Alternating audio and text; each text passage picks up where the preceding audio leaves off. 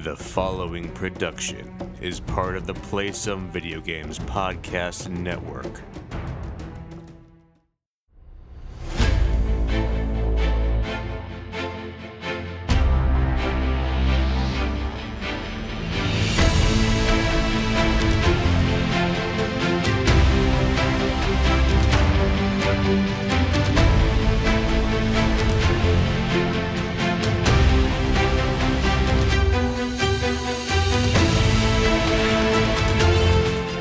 Boarders, and welcome to Board with Video Games, the gaming podcast that strives for the right balance of coverage for games to play on your table and on your television. You can think of us as the PS5 and RTX 3080 graphic cards of gaming podcasts. We're a proud member of the PSVG Podcast Network and still to be part of the Dice Tower Network as well. I'm one of your hosts, Kyle, and joining me on this co-op adventure, the guy who is always for sale. That's a good thing, right? Josh, how are you doing this evening? I am always for sale. That is correct. It's probably not a good thing. Well, I think it would depend on the price and what the reason you were for sale for, right? Oh, yeah. Low price, and I'll do anything. Wow. Okay. Low price and for anything. Good to know. Good to know. I'm affordable. In this time of uncertainty, you're really just helping people maximize their dollar. Yes. With zero disregard for my own well-being. How are things going, man? Oh, things are okay. It's been, I don't know. It was an interesting week. Mm-hmm. Lots of downs, a couple ups. Yeah. I mean, but we came out again, once again, breathing, alive. We're here. No, I hear you. It has been, I think I've maybe hit, Josh, my limit / my threshold as far as, I don't want to say as far as caring, but really being invested in things in the video game space. Like right now with everything else going on in the world, I really need my games to be escapism. And I know that part, sometimes I feel a little guilty about saying that because being able to kind of stick my head in the sand and play video games is a significant privilege that not everyone has the opportunity to do that. Not everyone can just kind of shut off everything else happening in their life. But with all of the rigmarole surrounding games, especially the last couple of weeks, it has gotten exhausting to a point where I don't even want to engage in it. I have culled my Twitter, who I follow on Twitter, pretty significantly. Yeah. I have muted most other social medias that I participate in that have anything to do with gaming. Just because I guess to me, there are more important things right now for me to put my energies towards. Yeah. And gaming always used to be this really super fun thing, and it was this thing that I enjoyed having conversations with people about. And I love obviously having doing the podcast with you and having these conversations with you and all this good stuff, but man, dude, social media right now is rough. Yeah, I hear you. I mean, that definitely contributed to my bad week. And it was definitely noticeable that you were not around on Discord. Which had me a little worried, but I 100% get why. In fact, I was a victim of maybe I don't know the right word. I was a victim of overreacting to certain situations, or just maybe kind of letting the frustrations get the better of me. I still think they're fair frustrations, but I think it's exacerbated by everyone else feeling the same way, or people feeling the exact opposite way, which puts both sides immediately defensive against each other. So it was definitely a rough week, and really, I mean, we'll end up talking about it later, but it's just really interesting how something like what happened can really just literally set things on fire. Yeah, no, I know, right? And here's the big thing. I want to have conversations about these things, but I feel and this is, I promise this is not directed at an individual person. This is just the general feeling I have that everyone is so emotionally caught up in everything that is happening. And I guess I get that to a degree, right? Like 2020 has been a dumb year. Yeah. Nothing has really gone super great this year. Every time we turn on the news, something is worse and something is less good. So having the thing that you care about that is kind of your hobby and your escape, having things for there go not well, or feeling like, you know, the company you support isn't being given a fair shake. Like, I totally understand why that'd be frustrating to people. And I'm excited to have like a conversation with you tonight about these things, but I don't want to have a conversation with the entire internet about these things. You know what I'm saying? Yeah, because it's crazy toxic. Like, you go on Twitter and all you have to do is read the first 3 comments of any post. Yep. And they're overwhelmingly negative. Or someone says something positive and then they're destroyed for saying it. Yeah. It is interesting because I think recently we talked about, in the Discord, we talked about why people might react so strongly, and how, like, we'll use the two of us for an example, right? Yeah. You're a big PlayStation fan. I would say I'm still a big Xbox fan, but not as much as I used to be. As far as like into the overwhelming category. But something that was talked about in the Discord is like, when you're so passionate about something you love, and then someone decides to attack what you love, regardless of like if you have an investment in it personally or financially or whatever, your like instinct is to go on the defensive or be offended. And that's really kind of, I don't want to spoil it because we'll definitely talk about what happened, but like definitely that happened this week around 2 things happened, right? One, it happened to people who were very passionate about a specific company. Yep. And 2, it happened to people who were not fans of the company so it was like doubling down on the people who love this company. It was like, not only are now they upset, but also they're like rival. The Yankees to their Red Sox was now like, see, we told you your company is terrible. Right. And like, it just was this kind of like back and forth of like, everyone's frustrated, and maybe it's everyone's taking their frustrations with their life and the regular world and what's going on, and really just mushing it all into one like centered topic. And I do genuinely feel that has a lot to do with it. And like I said, that's why I kind of purposely remove myself from the conversations. Not that it's not appropriate to criticize or to do any of those things. Like, that is totally fine. But when I think of the other things that I'm like reading about and keeping up with and passionate about and all of that good stuff, those are so much more important than video games are right now. Yeah. That I don't want to get, and I don't want to get caught up in the analysis necessarily, in the criticism of all of the stuff that went on during the week, because I like talking about it with you here tonight, and then sharing it with our listeners and having them hopefully interact with us on Twitter and all those things in a way that I think has been pretty productive and pretty positive way to look at it. And not positive in the sense of giving like, showering everyone with praise, but positive in the sense of it's been a respectful, not overreactive, not, trying to come up with the coolest meme or the coolest whatever. Yeah. And I like that. It just, my head is in so many other places right now that really focusing on who's doing a better job of marketing their new console is just like the least of my concerns currently. So yeah, I mean, I fell victim to it. I said something that ended up being taken the wrong way by someone, and it was not my intention, but like that stuff kind of happens when people are getting passionate about something. So like, I really think if you use it as a teachable moment, right, it's really something where I do this with my son, right? When he gets upset and I get upset, it's that whole take a deep breath.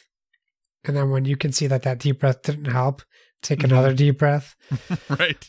It's like that, the equivalent of like taking a step back. Like, if we can learn anything from whether it's our Discord or the Twitter or any social media in general, like when you feel the way you feel, like people felt this week, take a step back, take a deep breath and think about it.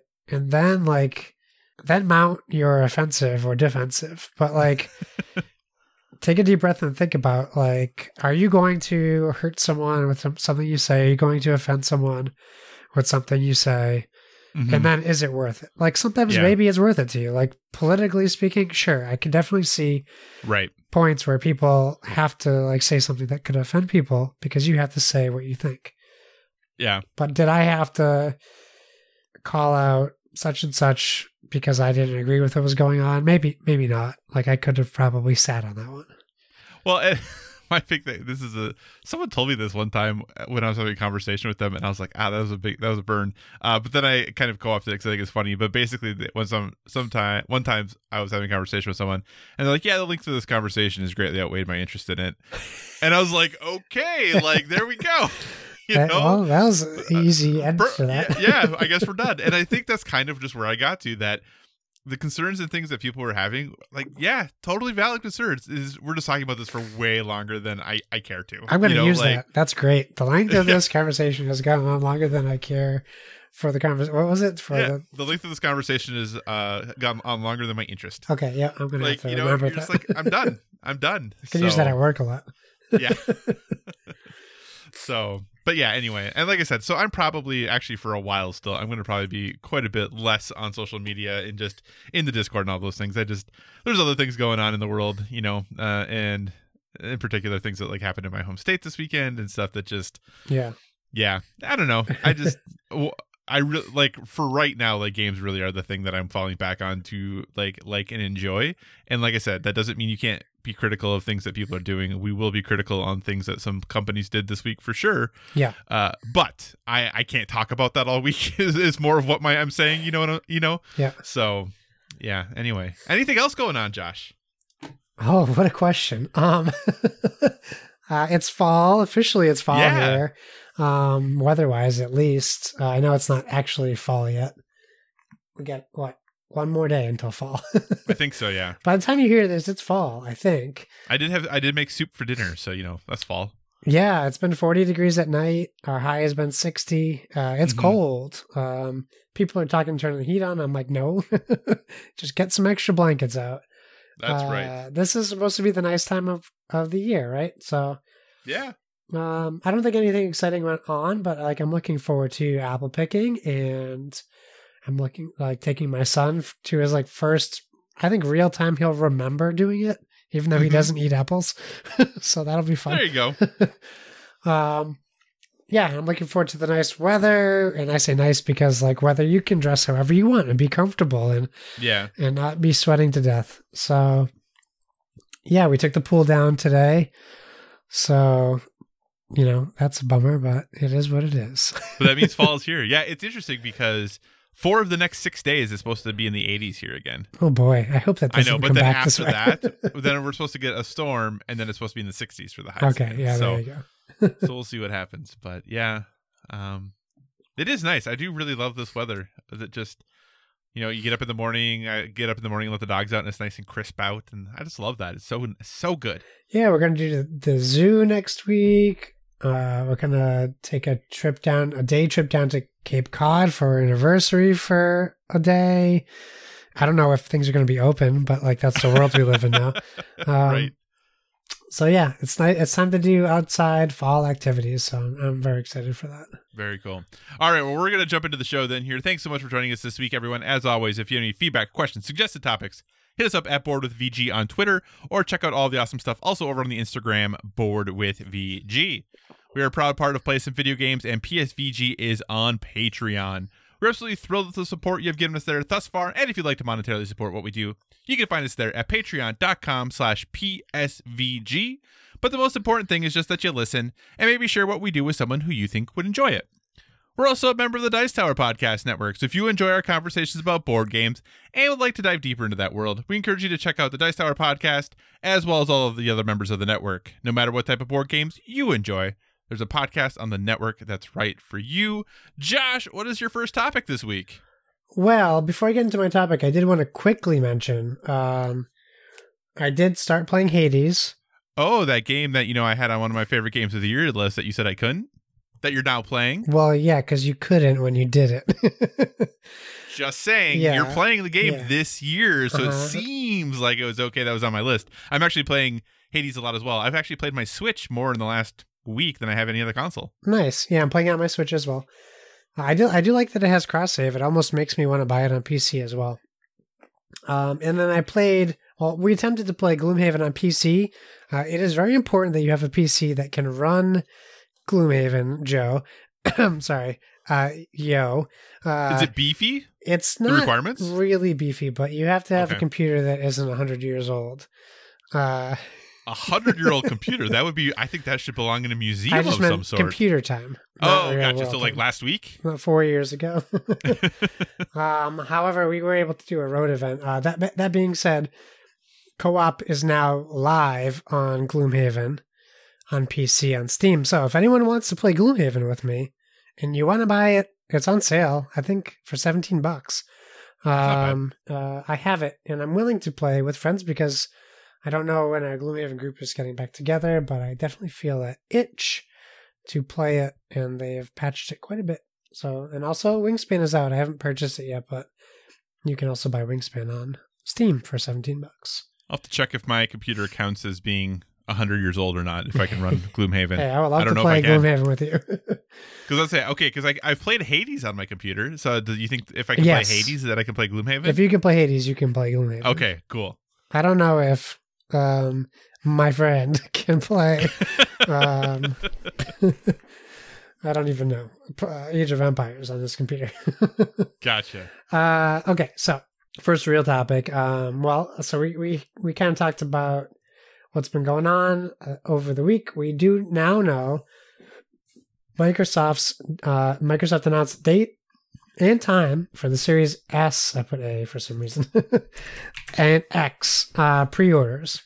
Mm-hmm. Now we know on September 22nd, which is today, if you're listening, consoles are going live for pre-order at 11 a.m. Eastern, 8 a.m. Pacific, and 10 a.m. Kyle's time. It is worth noting that you can pre-order from Amazon, Target, Walmart, Best Buy, Costco, Sam's Club, GameStop, Newegg, and the Army and Air Force Exchange Service. That's pretty nice in the United States. However, that is if you just want the flat-out Series X or Series S. If you do want to do the Xbox All Access plan, it is not available at every retailer. It is available at the Microsoft Store, Best Buy, and GameStop, I believe. Those are the three. Walmart may potentially be the other one, but it is not. Amazon is not included. Target's not included. Mm-hmm. So for me, like, that is something that I am preferring to do, at least at launch. Just because I potentially have a PlayStation 5 now and I don't have enough money to buy both of them. So, question to you, and honestly, we don't even really have to reference the PlayStation at all. I'm just curious, kind of, how do you think this pre-order launch is going to go? Maybe just on its own, being available. Like, I'll tell you, for me, being available at so many retailers, including like Costco and Sam's Club, seems kind of unprecedented. Like, how many people are doing pre-orders? Target didn't do pre-orders in the last console generation. I don't even think Walmart did. Yeah, I don't think so either. So it's interesting that so many people will be offering it. I'm really just curious. How do you think people are going to be handling online orders versus people waiting in line? And having worked for Best Buy before, it's a real crapshoot, honestly. Right. They didn't really in the past have solid plans. You were only ever given an allocation for your store. So like at Best Buy in general, they should be given a BestBuy.com number for consoles that they have available, because they will like split those between the stores. Right. But you're also now having to deal with people picking specific stores for pickup. Yeah. Versus having it shipped to their own house. Right. So I think this happened we talked about this a long time ago, and I can't remember what game it was, but there was a game that they had issues with the pre-orders. Oh man, I really wish I remembered what it was, and because it just came to me now. That Best Buy really screwed up because they had confusion between in-store pickup and online orders.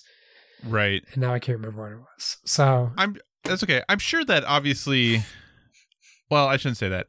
It seems to me, though, that if you're ordering online, that should be a separate thing. Even if it gets delivered to the store for you to pick up, like that's just the delivery address. You know what I'm saying? Yeah.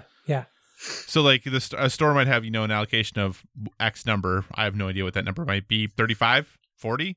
That seems high, actually, if you compare it to the PlayStation numbers. So, and again, I'm totally guessing. I have no idea.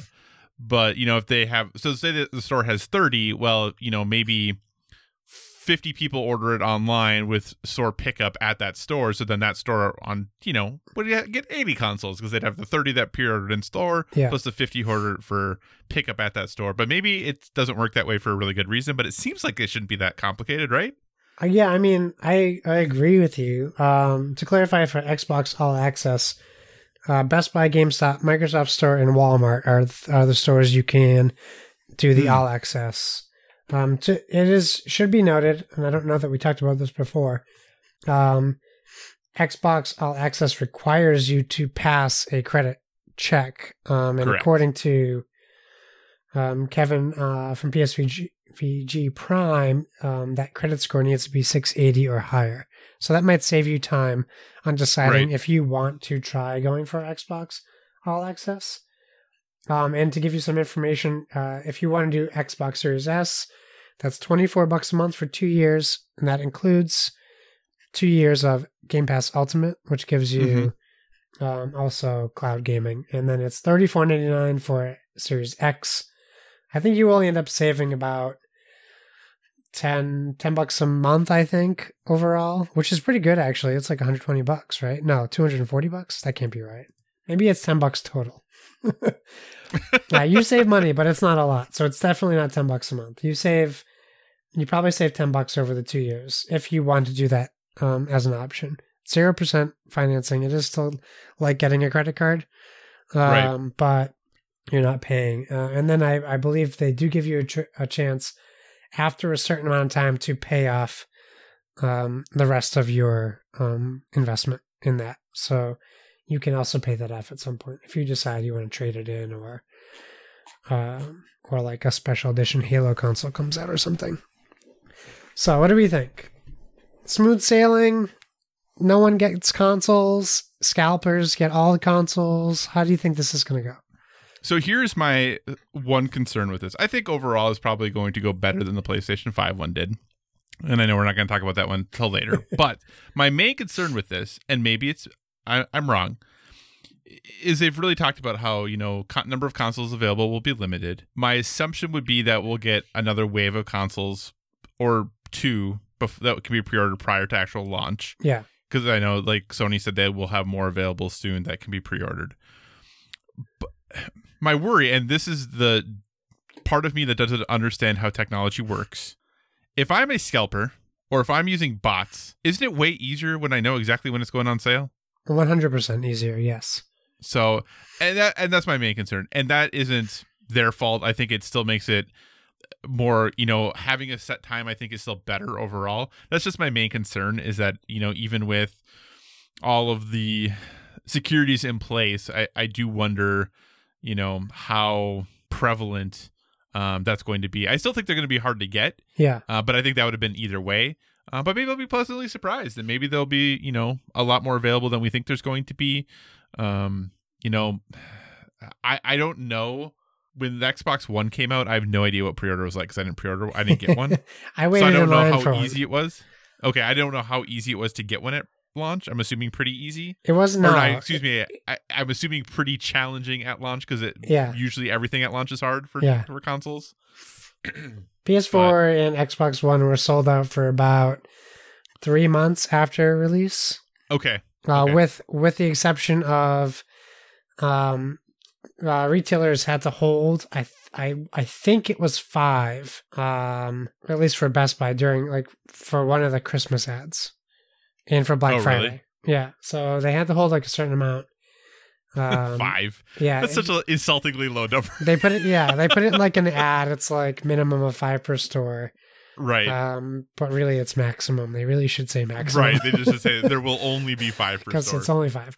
But typically, they make retailers hold that from their initial allotment too. So right. potentially, your Best Buy might get 30 of these and have to hold 10. I mean, not for pre-orders, but like when they get.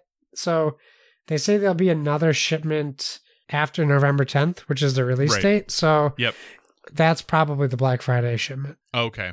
Which will create more demand. Right. So theoretically, they will be able to sell all of their initial allotment. Yes. Theoretically. Yeah, you won't be able to pre-order. You know what? We're going to talk about Sony later. You might be able to pre-order again. But at least I agree with you. I expect it to sell out like almost immediately. Yeah, I think it'll be tough to get one. But, they have pointed out that, there's not a whole lot that you're going to need either of these consoles to play this holiday season. So if you don't get one right away, probably not the end of the world. No, but I mean, we're going to want to play Cyberpunk on the best console to play it, right? Like, well, right. Not necessarily Xbox One, Series X, or PlayStation 5, but like one of the two, right? You want to play that game for the load times alone on one of the next gen consoles. Probably. Right? Yeah, I think that would be ideal. Yeah. I'm not going to, yeah. Like, I know that it's not an exclusive for the consoles, but really it should be viewed that way. Like, just if you look at the video they released of the Series X load times for Outer Worlds, right? Like, can you imagine the load time differences for Cyberpunk or even Assassin's Creed? Like, you might as well be playing in the Stone Age at that point. Yeah, I'll be interested. I know I have made the determination, at least, that I don't think I'm going to try to pre-order an Xbox at this point. Yeah. I think this is something where I will next year probably look at upgrading my Xbox, and a lot of that might be how much I can get for my Xbox One at that point. Right. So my One X, we'll see where that's going to be at. I know that prices for that were going pretty well as of recently. I don't know if they're still going well for the price for those, but, and if you sell your X second week of December when no one can find consoles, you'll get $400 for it. And that's kind of what I'm thinking. I might wait until then because I was planning on, after January rolled around and things got started and kind of the year got into full swing, then I was probably going to start poking around to see what I could see. Because I figure by February, March, I would assume we'll have more regular availability and stuff. So, yeah, we'll see. We'll see. I hope it goes well. I hope that everything goes great, that everyone's able to, who wants a console is able to get one. I don't anticipate that's going to happen. Yeah. But I hope it does. You can't make everyone happy. People will be disappointed. So, and like I said, I hope scalpers are kept to a minimum because that stinks. When you see the people tweets, with, I got my 6 PlayStation 5 today. Yeah, I have, or confirmed PlayStation 5s on eBay and 3080s on eBay. Oh my goodness, it's ridiculous. Yeah. So they're the winners, I guess. So yeah, like I said, I hope it goes well. I hope that everything goes pretty smoothly and everyone is able to get the Xbox of their preference this holiday season. Meaning they're able to pre-order it. So I know, right? You don't even get it yet. You just get to pre-order it. That's right. Well, I mean, hey, we're not that far away, though. Can you think of a time when pre-orders were this bad? I can't think of a time where it was this chaotic. Like, it's almost politically divided. It's not just a console anymore. Like, it's pre-order. Like, you can go wait in line at midnight. We used to do that. That was a thing. We did used to do that. To do that. It's true. I just can't think of a time where it's been so like black and white on the pre-orders. Like, this just seems like a new beast to me. Well, and I think, this is one of the dangers of technology, right? Yeah. Before there tended to have to be a little more effort. You had to like go somewhere to do a thing, right? Yeah, when I pre-ordered my PS4, I drove to Best Buy and I asked, and I walked around. I found a person who was like, "How do I order a PS4?" And they said, "It's a really good question. Let's go find out." It was someone who worked in video games. And I was like, "Oh, perfect." So, and then I picked it up like a week late because I was out of town when it launched. So, And then I had to verify that they would hold it for that long, and they said they would, and they did. So I was very happy about that. But I was a little worried that Usually might not they be don't. true. Yeah, and I think they said only because I called is why they there did. you go. So, yeah. Nice. But cool. Anything else about launch? So, are you going to try to get one of these if you can get the Xbox All Access, or what is it? What do you think you're going to do? Yeah, my goal is I tentatively have a PS5 digital pre-ordered, unless they flag me as an abuser, which might happen. And then I'm shooting for a Series X if I can do all access, because I already use Game Pass Ultimate anyways, right. So it's a great benefit for me, and it makes it easier for me right now to get it. And if I can't get it, I'm in the same boat as you. Like, if I can't get the pre-order, it's not the end of the world. I still have my Project Scorpio, which I can sell for like $600 if I get the right bidder. Woo! So I can just hold on to that. But I actually, when I saw that you, spoilers for later, when I saw that you got your PS5 pre-order, that was more important to me, because the limited time I do play games with people, it is with you. And we do obviously have game shares, so it's more beneficial, I think, to both of us if we both have a PS5, because we're both benefiting from the games we get. That's true. That's very true. And, I can wait on the Series X. In fact, more recently, I've been playing my PlayStation way more than my Xbox, anyways. Yeah, but my Xbox is still my entertainment device. Right. I felt a little bad because when I strolled into GameStop. Well, I'll tell the story later. But the GameStop person was like, "Yeah, what games do you want to get?" I was like, "I'm good." And they kind of looked at me. I'm like, "I'm good." They're like, "You buy everything digital, don't you?" I'm like, "Maybe." Yeah, everyone does. So anyway, awesome. Anything else about pre-orders for Xbox? I hope it goes well. I hope that it's a relatively relaxed day. Yeah. But I don't anticipate that being the case. Yeah. Good luck to everyone. I hope you all get the Xbox of your dreams if you're trying to get one. So, all right, Josh, my first topic this week is coming back by popular demand. We're going to be answering some of the board game subreddit's most burning questions. Hooray. And while there's no question as good as the first that was in the first one, and listeners, you can't see this and you'll never be able to see this, but I see Josh's poor cat with this cone walking around. It makes my heart a little sad. Yeah, it's a mess. She can't eat with it on. Yeah, it's awful. So she can't even pee and poop right. Yeah. Okay, so Josh, first question from user Pazviliana. That's what I'm going to say it is Pazviliana. What physical aspects of games, again, board games, what physical aspects of games do you care the most about? Oh. So okay. Their examples that they talked about in their post, which was a really nice post. You should go read it if you'd like to. They talked about how the paper of the rule book in Wingspan, yeah, they're a big fan of. And then also the organizer in Cthulhu Death May Die. Okay. So those were their big things that they really looked at and thought were awesome. For you, any physical aspects of board games, it doesn't have to be a specific game, unless you have an example, but just something that you really appreciate or look for as, those physical components go. Well, if you can't hold the Wingspan rulebook to be like common in games. It's kind of above and beyond. But I agree with their thing. For me, I don't know, I think it's kind of evolved over the years. An insert is something that I find is severely lacking in most games. And you notice that from the few games that you have that do have them, because it just feels better. Mm-hmm. And you know how to, and people who put how to put the game back in the box, either on the side of the box or in the rule book, they get a gold star. They get an A+. Absolutely. Because that is important too, but like Villainous doesn't come with an insert. Pain. Right. Awful. I can't believe that a game like that wouldn't come with one. But also, it's a $30 game, so I can. Right. I don't really care about player pieces too much until you run into like cardboard standy ones. Then that's really where it becomes like a glaring omission. But I think for me, the thing I noticed the most, if it's even more than inserts, is it has to be a good game board. And those game boards that you feel like you're going to snap just by opening, Right. those are not good game boards. You need a nice, sturdy, a game board that doesn't always have folds in the middle of it when you play. And I know that has to be difficult to do because so many games always have that. But there are a few games that do come out where everything just feels right with the game board, and something that doesn't feel like it's flimsy, something sturdy, things like that. That's what I mean. Game board is probably the number one for me.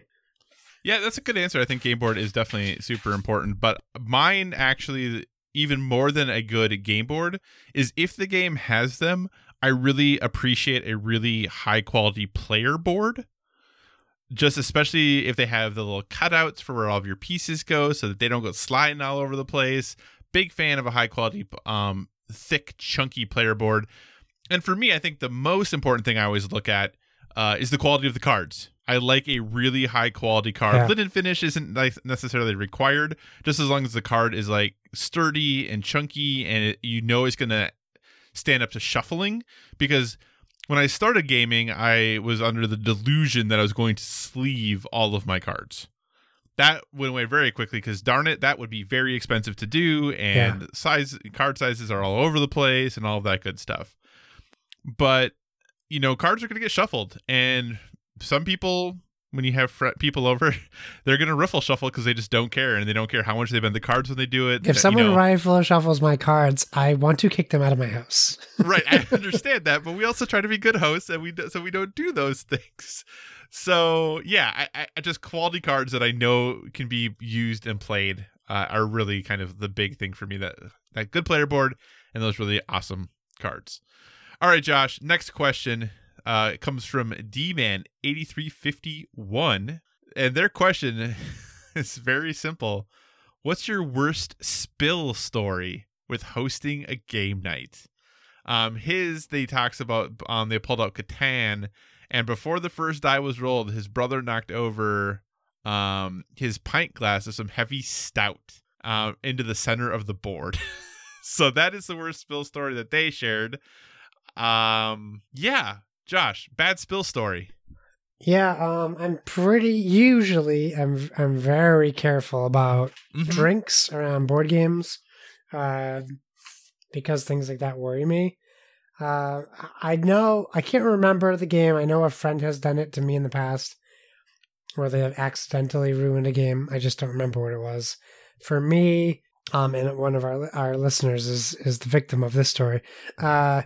We were playing Cyanide and Happiness is Joking Hazard, and it was like just opened out of the shrink at my house, and I accidentally spilled a beer over all the cards on the table. I felt so bad. I bought him a new copy and I took the spilled copy because it was just opened, and gave him the new copy because I felt terrible. That's something that you can't not feel terrible about, especially with the price of board games now. At least it was not a crazy expensive game, but I can if I dumped a beer in my Gloomhaven box, I would just die.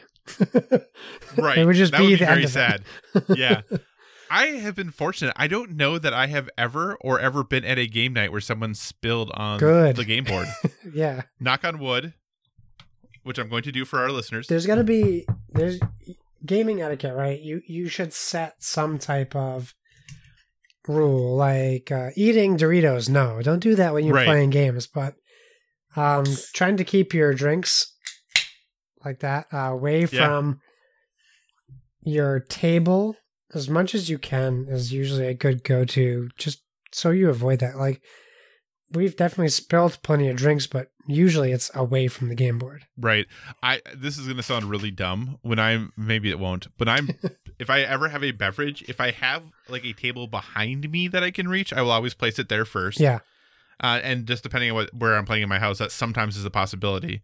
But if I don't have that, I always set my drink in a way that if I go to grab it and if I naturally would hit it, it would fall off the table. That doesn't sound dumb. It just sounds crazy. I actually think about that as I'm putting my drink somewhere. I'm okay, from here, if I go to grab this, if I hit it, it should, in theory, just fall off the table, which is kind of dumb because then it would fall into my carpet if I'm in my basement. Right. Which can be cleaned, I guess, but easier, way more expensive to replace, I suppose. But yeah, so that's actually what I think about is I set my drinks in a way that they would fall off the table, which, yeah. So, okay. Nice. Solo mode. Yeah. This comes from Cavern Wire Games, and they just want to know, solo mode, we see that talked about in a lot of games, Kickstarters, things like that will be like, oh, and there's a solo mode. All of Stonemaier games come with a solo mode. Their question was make or break. That's not going to be my question about this. Solo mode. Josh, have you ever played a game that came with a quote-unquote extra solo mode that you actually played? Only one. What's the one? Role Player. And how was it? It was great. I played it a couple times solo. However, I was done with it after, because I just wanted to get the game played, right? Right. It was a game I was looking forward to. It was not something my wife was going to play. Mm-hmm. So I was like, well, I guess my options are don't play it at all or try solo. And that's what I did. I enjoyed it, but really, and we talked about this before, like board games for me is social 90%, Right. 70%. Right. Like playing a board game by myself is fine, but it's not enjoyable. Right. Right. Because like, I don't know. It's just the whole thing about talking to people about how you feel about the game, Mm-hmm. watching other people play and learning from them, the competitive aspects of like having a fun like time, like screwing over your friends, like as long as it's like in a fun way. Right. Like even calling your shot, so to speak, like I'm going to take that before you go, like things like that. Mm-hmm. Those things are all fun to me. And I that's the part that is most important to me. So I love that solo mode is added to so many games for players who don't even have that option. Mm-hmm. And certainly during the pandemic, I'm sure from February to June, it was great for people. Right. But for me, it's a nice addition, but it's not something that I actively search for in a game. I agree. I think the only game that has a solo mode that I've played is that Elizabeth Hargrave game from Button Shy. Oh, Tussie Mussy. Yes, that is, I think, is the only one that I've actually played. And I liked it. It was fine. I just, like you when I'm playing board games, I'm typically choosing to play them with other people. So if I'm going to play something by myself, I'm typically going to play a video game. Yeah. Like Hades, which you should all play because it's really, really good. All right, Josh, just a couple more. What does crunchy mean when describing a board game mechanics? This is from Lemlem. You hear Well, crunchy. What does that mean to you? something you can make a meal out of, something that is thick with 2 C's, something that takes up hours of your time, something with more choices than you're prepared for. Mm-hmm. A Euro probably would be the best generalized example. For me, that's what I think of, something crunchy, something that you take a bite out of and you're not finished, something that is long and complicated, and complex. That's what I would think of in my head, at least. I agree. I think it comes, I have no idea if this is true. I think it comes from number crunching. But yeah, I mean, that would make sense, right? Yeah, I think it comes from that. So if you just think of something that is mentally taxing, you have a lot of processing that needs to happen, something that you are not going to necessarily quickly arrive at an answer to, but theoretically there is a right answer. Oh, what is it? I don't know, but I'm just saying, if a game is crunchy, I often think about that idea of like, okay, you're really going to have to process and think through like what your actions is, because you are seemingly trying to find the quote unquote right one, right? Like you're trying to find the right move to make or the right decision to make. So it seems like there is always a right one. So you're putting yourself through that thought process to try to arrive at what is considered to be the quote unquote right decision. All right, I got a definition specifically for games. Oh, let's hear it. Using or describing a game system based on detailed simulations or narratives that requires a significant amount of rules, data, and procedures, especially in role-playing games. That was number 1. 2, containing a minimal amount of thematic or flavor elements that have no impact on gameplay. Interesting. So they're basically saying that a crunchy game is a game without theme, essentially. Chris Talbot, who I don't know if he's important, but he's important enough to quote, says, quote, "To me, crunchy means a lot of rules for a variety of things, more than I can keep in my head at any given time." Awesome. So I think we kind of both nailed it. Yeah, for sure. All right, final question, then we'll move on to your second topic. This comes from somebody who I don't know if I can say their name, so I'm not going to. But you can easily find Lord it if you go to the Voldemort? board. No, but if you he who must not be named. But if you go to the board game subreddit, you will be able to find this topic because it had a lot of responses to it. But I thought it was an interesting question. It says, quote, "If you can't lose the game on turn 1, what is the point of having a turn 1?" End quote. This is the game design philosophy of tiny Dutch publisher Splatterspellen, who have made like Food Chain Magnate and Antiquity and things like that. Sure. The philosophy here is that if you can't effectively, not literally, lose the game on turn 1, then your decisions then and maybe afterwards didn't matter. So, Yeah. confounding variables like randomness and catch-up mechanics aside, do you think this to be true? Do you like it? Do you like it as a game design principle? So thoughts. If you can't lose the game on turn 1, what is the point of having a turn 1? I don't mean to come across as like so definitive in my answer, because it sounds like it can be a complicated question, but turn 1 is tutorial for every game you've ever played. It teaches you how to play the game, but not only does it do more than what the rule book can do, it teaches you how to play the game while every other player is being critical of your turn. Yep. So everyone learns how to play the game. So you play, and I don't know, I don't think you're supposed to do that. Okay, let's check the rule book. Right. Okay, yep, you're right. I wasn't supposed to. Okay, player 2. Yeah, I don't think that works that way. Okay, let me check. Yeah, you're absolutely right. Like, or no, I'm right. It says it right here in the rule book. Like turn 1 in every game you've ever played is tutorial. And sometimes turns 3, 4, and 5 are also tutorial, depending on the game you're playing. Yeah, I think it's important. Can you imagine playing a game where you can win or lose the game in turn 1? Sounds awful. Well, so now important to keep in mind, obviously, that Food Chain Magnate and Antiquity, super, super heavy games, right? Extremely heavy, complex. You could even say crunchy games. Yeah. Now, I do think the best answer, though, that someone else posted, the user's name is Hemisimager. That is honestly my attempt at pronouncing it. But their response was, okay, but if you can't come back after turn 1, what's the point of having any turn after turn 1? I don't know that I've ever heard of a game where you can't come back from it after turn 1. Well, right, and that's basically what they're saying is that, okay, like if your decisions don't matter, like if you could win or lose the game ostensibly on turn 1, he's basically saying, well, or they're basically saying, I shouldn't assume gender or sexuality there.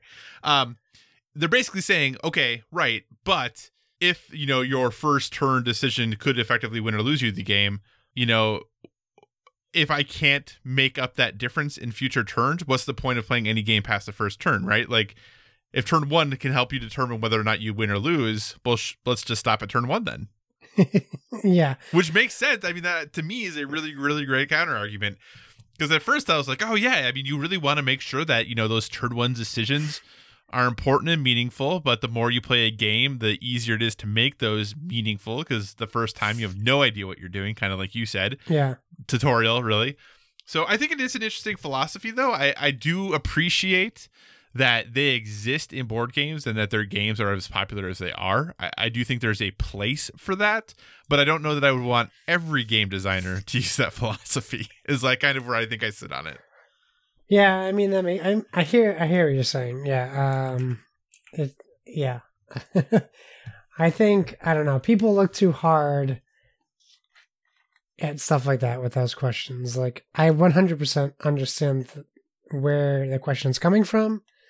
Right. But I also can't, and I'm a very empathetic person, I cannot put myself in the mindset of the person who asked that question. Well, again, that's just the game design philosophy, right? That is the philosophy they use. So they're just like, hey, do you like this philosophy or not? Yeah. So, cool. All right. So those were all the questions from Board Game Subreddit. Obviously, those were actually only questions from like the last day and a half. So that aren't like, hey, what are tips for XYZ game or something like that. So anyway, Josh, what is your second topic? My next two topics are going to be relatively short in comparison to what we have going on. So we are no strangers to the game Drop Mix, are we not? No, we're not. Drop Mix is great. I love Drop Mix, right? So it's a game essentially by Harmonix, who did Rock Band and other things. Guitar Hero. DJ Hero. They started Guitar Hero before it went over to the rest of Activision. DJ Hero. They also have those couple of rhythm games. Oh, what are they called? Where you're the thing on the track going back and forth. Where you're the thing on the track. Oh my gosh. I'll look them up while you continue to talk. So anywho, Harmonix revealed either the beginning of this year or last year, who knows what time is anymore, that they were releasing a game called Fuser, which is essentially the video game version of Drop Mix. It definitely adds more options to the game, and you're essentially a DJ putting on a stage performance, a la Rock Band or Guitar Hero, for people. And we haven't really heard a lot about this game for a few months. We knew it was releasing on 11/10, actually, coincidentally. But what has come out from this news is they have canceled all physical releases. However, they also announced crossplay. So, interestingly enough, you can only get Fuser digitally. They have also refunded anyone who pre-ordered the game physically. I mean, what does this say to you about Fuser before launch? Do you think this is... have we seen this before? Because I can't think of a time we've seen this. And is this like them... Does this seem like it's a non-confidence vote from them? I don't know about that. The other games really quick were Frequency, Amplitude, and Frequency and Amplitude. Okay. Those were the other games that they had done, which are actually really great games. I don't know if this is a no confidence. I just wonder, more and more we see companies the size of Harmonix that when they are going to do a physical release for their game, they work through someone like I Am 8-Bit or Limited Run. Or someone like that. So what I'm wondering is if that would have been the more appropriate approach for their physical game while still maintaining the digital launch, because I don't know that this game is big enough to be launched as a physical product. Right. I don't know how many people are going to the store on November 10th with everything else that might be going on that day to try to buy Fuser. Yeah. Now, I hope a lot of people are, because I really like Harmonix. I kind of am in awe that they still exist as a company, just with all the things they do. They seem to have been having more losses than wins recently. Like you said, we both really like Drop Mix, but I don't know that Drop Mix set the world on fire. No, for sure. And kind of like we talked about Fuser being the video game form of Drop Mix, essentially. I am a little worried, but I don't know that this is a huge concern. What about you? Yeah, it's a huge concern to me. Okay. It just doesn't speak confidence to me. Like, why wouldn't you put physical versions out? You must have already. It comes out in a few months. Like, how you hadn't even approached like production yet on the disc. So it makes me think it could be delayed. Like, usually these games are gold. Like, this isn't The Last of Us. Like, this should already be unprinted already. So I'm wondering what the reason for that is. And yeah, like, someone walking in a Walmart has a better chance of seeing your game. And why aren't you at least just doing a limited release? Something, like you said, like limited run games. Obviously, that's not going to show up in stores, but why are we not seeing this in stores? It just confuses me to I don't know. I just don't get it. Like, so even maybe $20. You worked at Best Buy, so you might know the answer to this.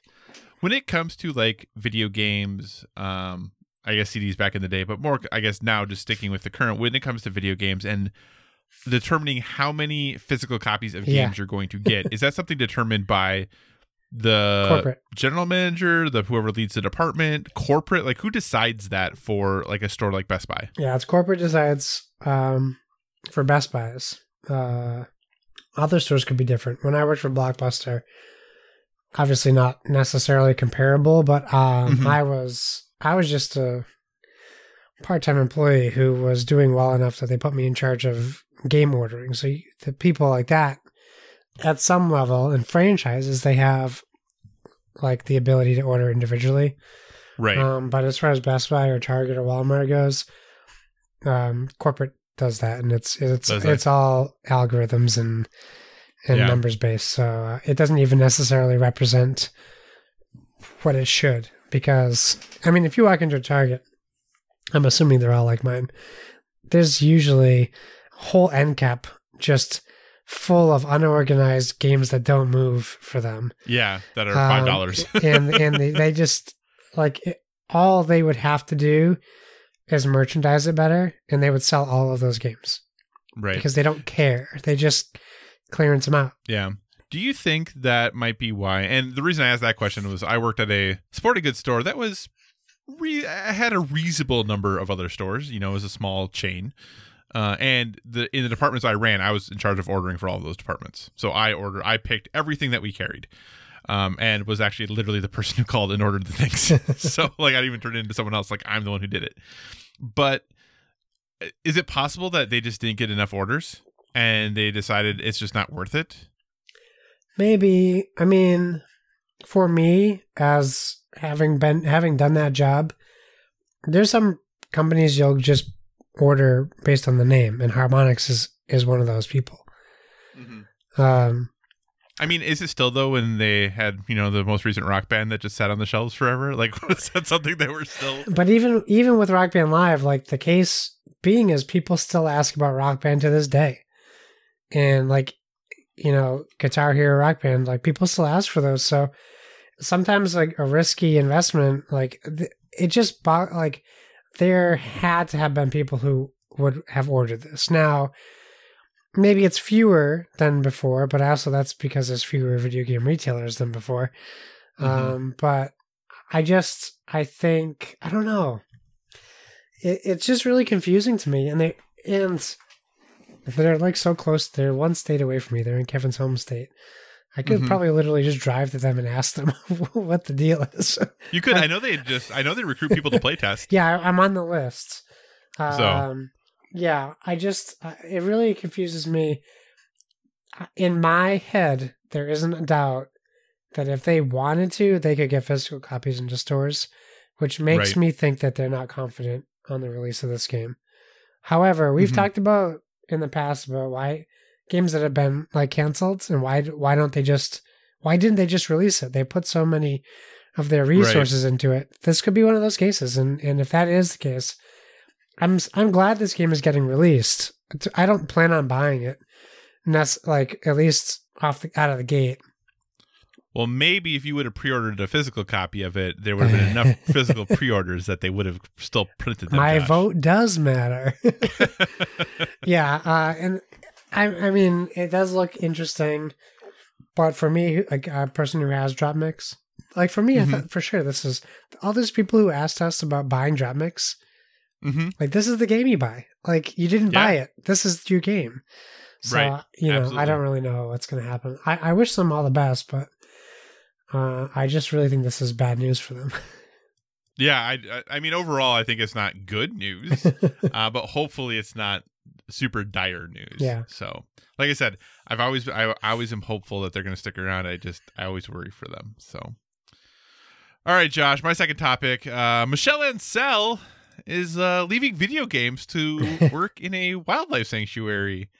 But supposedly Beyond Good and Evil 2 and actually even Wild are still games. So Michel Ancel posted this on his Instagram. It says, quote, "Wow, this little guy has many things to teach to Sam Fisher. Today is very special for me. After more than 30 years, I've decided to stop working on video games and fully focus on my second passion, wildlife. My new project takes place in the real world and consists in a wildlife open sanctuary dedicated to education, nature lovers, and wild animals. Many of you might want to know what will happen to Wild and BGE2. I can't believe he actually talks about Wild. No worries, since many months now the teams are autonomous and the projects are going super well. Beautiful things to be seen soon. May the fox be with you." Number one, the fact that he still says Wild is in development is in and of itself wild. I can't believe that game. I thought I kept hoping that thing might still really exist, and apparently it still does. But they did reach out to, this is coming from Games Radar, who then did reach out to Ubisoft, who claims that the company is, quote, "committed to remaining true to Ancel's vision."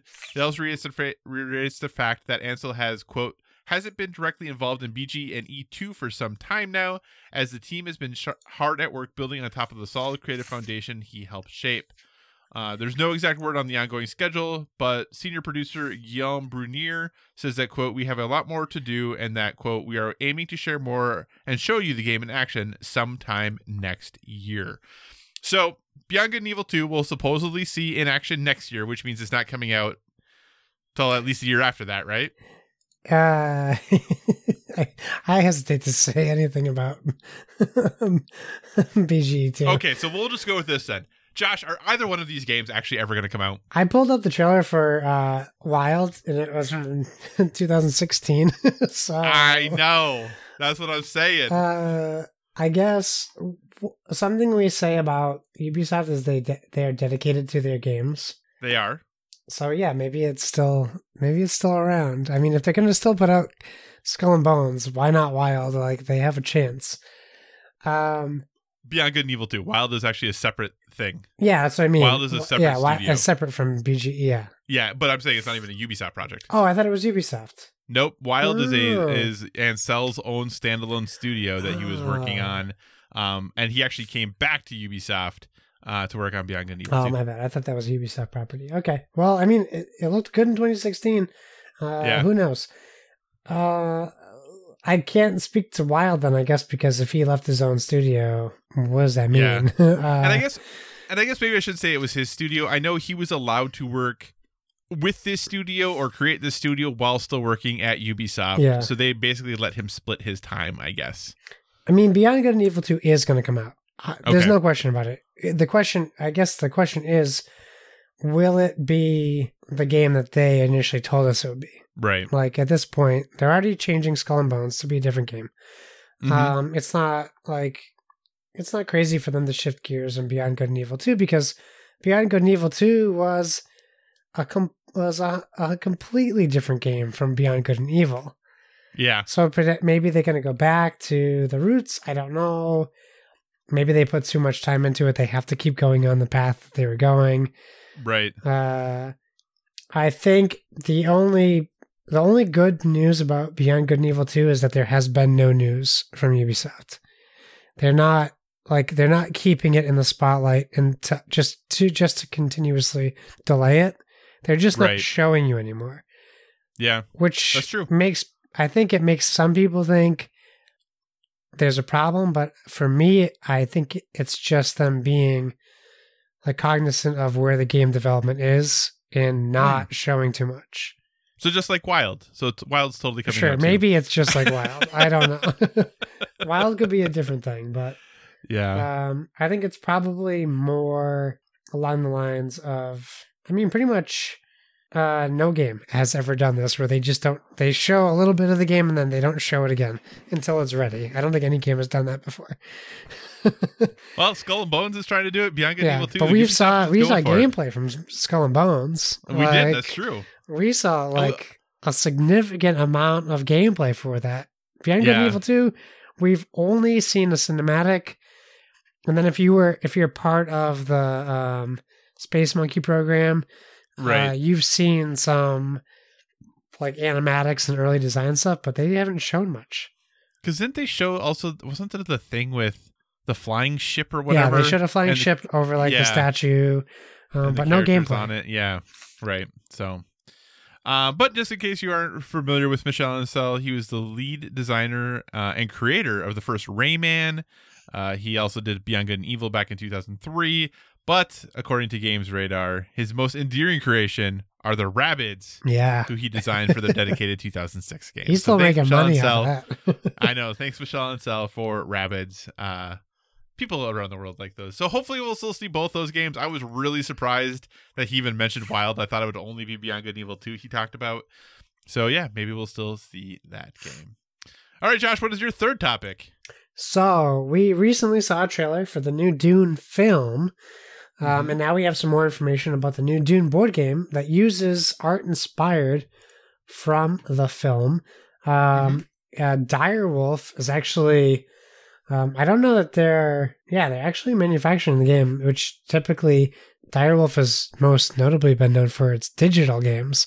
So this will be interesting to see. Like, I'm not saying that they don't make physical board games, but the only news you've heard from Direwolf in the past 2 years is Direwolf Digital. Well, and Clank. Yeah, Clank, how old is that? But the Clank Acquisitions Incorporated, okay. Clank Legacy. All right, that's fair, yeah. Okay, so we have Dune Imperium. I'm taking this from direwolfdigital.com. Raise your banner above the vast wasteland before you, as the great houses of the lands rad marshal their forces and their spies. Whom will you influence, and whom will you betray? A tyrannical emperor. I almost said secretive. That's a different. That's a different thing. The secretive Ben Guess. Oh man, I should know better to read Dune character names. It's like reading board game designer names. Bene Gesserit, the shrewd space guild, the ferocious Fremen of the deep desert. The power of Imperium can be yours, but war is not the only way to claim it. You can see by this, all the art is inspired. I would say it's similar to Clank art. Is inspired by the likenesses of the actors in the film. Dune Imperium blends deck building and worker placement in a deeply thematic new strategy game where the fate of the Empire hangs on your decisions. Will you seek political allies or rely upon military might, economic strength, or subtle intrigues, a council seat, or a sharpened blade? The cards are dealt, the choice is yours, the Imperium awaits. That is from Direwolf Digital. First, Kyle, are you familiar with Dune, and how familiar with it are you? So I watched the original Dune film once or twice with my dad. Yeah. And I remember it was real weird. It is a weird film, yes. I haven't watched the trailer for the new one, but I want to. Just because I do appreciate the director and much of the cast. I think there's a lot of really good things going on there. I am tentatively looking forward to this game, I guess. Direwolf overall, like Game of Thrones Oathbreaker was them too. Yes. So another actual another physical board game. Yeah. But yeah, I mean, I think I'm interested in this. Yeah? Question mark? Where are you sitting on this one? Okay, so I'm a big Dune fan. Uh-huh. I have seen the original movie multiple times. Have you read the book? It's been a long time. I have read the book, but I couldn't tell you anything about it. Gotcha. It's been so long. I mean, maybe something would jog my memory. I watched Sci-Fi Channel did a very good miniseries on Dune, and then they did Dune, Children of Dune with James McAvoy. Those both are very good miniseries. Kind of like, it's the equivalent to how well they did with Battlestar. Like, they really made Dune for that generation when it came out. And I played the video games. So there was Dune 2000 on the PC, which is an RTS, which is very good. There is currently a board game from Gale Force 9, which looks very interesting, and my wife always points out to me the game, and I'm like, yeah, but you won't play it. And she goes, yeah, I won't. And I'm like, well, don't point it out to me. People, like, most notably know it for the sandworms, and people confuse it for Tremors. It is not Tremors. The only thing I ever remember about Dune, and I think this is right, and maybe I'm wrong, because they're the ones that have the shields that stop fast stuff, Yes. but not slow stuff, Yeah, right? yeah. And there's like the scene with like the blade, like the saw blade or whatever, going like really slowly into the shield, and the person's like, Yes. and the thing, yeah, that's just all I ever think of when I think of Dune. And that is represented in the new movie in the trailer. Oh, is it really? And it's heavily featured in the trailer. Oh man, I'm gonna have to check this Yeah, trailer out then. they have overshields, and yeah, they protect against fast attacks. So you need to be cunning and stealthy to kill anyone wearing the shield. It is interesting the way they use it in the new trailer. So that being said, we got our little Dune knowledge out. So we've talked about this in different aspects before, but with the new Titanic game that has also released, and you can get at Target. What film do you think is long overdue for a board game adaptation? Oh goodness. Any film. I mean, we've talked in the past on our Halloween episodes. We've talked about like a Predator, stealth game. Right. We've definitely used movies in reference to board games before. Yeah. But if you could think, so with the knowledge that they actually put a Titanic board game out, and it's actually by like pretty well-known developers and designers. So that really, and I just bought Top Gun for $7, the board game. Yeah, you did. So yeah, you did. I think it pretty much, if Titanic can be a board game, any movie you can imagine can be a board game. This might be a little bit of a not great pick or a little bit of a safe pick, but I think about, Ubisoft is working on a video game for this, and these, was a very popular movie, also a James Cameron movie that is going to have 3 sequels coming out eventually, supposedly.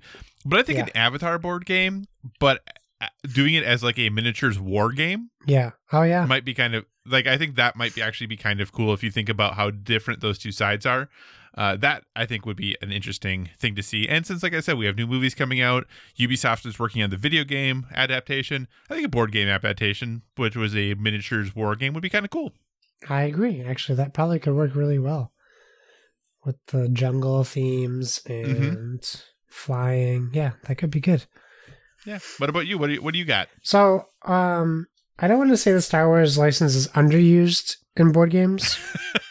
Fantasy Flight has something to say. But I don't know that it is used in the way that it's accessible to everybody. It's definitely focused on like miniatures players or like deep strategy players. So something that I thought of was Prospero Hall's Jaws, where it has 2 sides to the board. Even Top Gun, where it has 2 sides to the board, where you play part of the game on one side and you flip. I really think Rogue One could benefit from the whole stealing of the Death Star plans on one side of the board, and then getting the Death Star plans to the Resistance on the other side of the board, and really just changing it from even like one side of the board could be hidden movement, right? Stealing the plans. And then the second side of the board could be some type of dungeon crawl or some type of action-y, like escape from where you finish the first side of the board, where people can play as both sides. So you're not all necessarily together. Right. So instead of someone being Jaws, someone is the Empire. I think that's something that, for whatever reason, it just popped into my head when I was thinking about it. I mean, there's so many other movies that it could have been anything, right? But I really think Rogue One is rich in story, and it's pretty underrated for the spin-off Star Wars movies. Yeah. Get right in Gary Whitta. Yeah. Get ready in that board game. A TV show I think actually might be kind of cool, though, is Trollhunters Tales of Arcadia, which I've obviously talked about my love for Trollhunters. Yeah. But I think if you took that and made a game in the same vein of the Harry Potter deck building game. Oh, yeah. Like that would, I think, work very, very well, and I think would be super thematic and would make sense as you kind of progress through the television series about what the missions would be. It's not quite as clean as the books are, but I think definitely something where you could kind of have a progression to ending with like a final deck builder style at the end. But yeah, that cooperative deck builder Yeah, I think would be really cool in that world. So that would be cool. All right. So, Josh, I guess we should talk about it, eh? We'll come full circle. We have come full circle. So, last week, as was highly anticipated, PlayStation finally did their PS5 showcase, kind of talking about giving some information on price and release date finally, plus showing a whole bunch of other trailers and all that good stuff. And to start with, Josh, did you watch the showcase? Yeah, it's actually funny because I read your note, and originally I was linking an article to what we saw at the presentation because the presentation was so overshadowed that I assumed that your thing was just about the last part. So I was like, well, let me make sure we focus on the show because that happened and people aren't talking about it. It did happen. I did watch the show. Yes, I watched it live. What did you think? All of the other stuff aside. Yeah. What did you just think of the presentation and the things they announced during their showcase? I thought it was okay. Like, and I know I guess I'm like inherently a little bit more critical on Sony, based on our previous conversations about my thoughts of state of plays. I thought it was good. I didn't think it was great, but there were definitely some things that really impressed me. And then there were some things that I was like, why are they here? So that's kind of what put it at good for me instead of great. It could have been great if they kind of didn't have a couple things in there that I was just confused by. What are those couple things you think they should have gotten rid of? Okay, well, let me scroll down this list to tell you. First of all, we already saw that Resident Evil Village stuff. We already saw that. Yeah, I think it was technically a different trailer, but I don't know that there was anything really new. Right. I don't think that they showed us anything different. So I was watching it confused. I don't think they needed to include the Call of Duty stuff. While I liked what I saw, I really did. I don't know that I wanted to see. I didn't want to see that because I'm guessing their partnership with Activision said otherwise. Yeah, I'm sure. Yes, I'm sure it was beneficial to them, but I didn't want to see the story mission. That's what I play Call of Duty for. Right. I watched it. I thought it looked great, but I was like, well, now I know what's going to happen. But it was nice to see the alpha launch. Which we played a little bit. We did play. Yes, we did. That was fun. I had a good time playing with you. Oddworld Soulstorm, no. Five Nights at Freddy, no. Death May Cry 5, no. Fortnite, no. And PlayStation Plus Collection, be a little bit more specific about what this is. Okay. Those are my complaints. The Fortnite thing is, you may not be a big Fortnite person, and I'm not a big Fortnite person. Do you think for a minute it wasn't coming to PS5? Well, but what I'm saying is, it is like the biggest game in the world, or one of the biggest games in the world, and B, I mean, they do own a very small part of Epic now. So I feel like we're probably going to see Fortnite far more than I would care to see Fortnite ever again. Sure. So it's fine, but if you're asking me my lowlights, that's in there. No, I agree. I don't disagree with that at all. I'm just not surprised. I anticipated it would be in there just because of that relationship.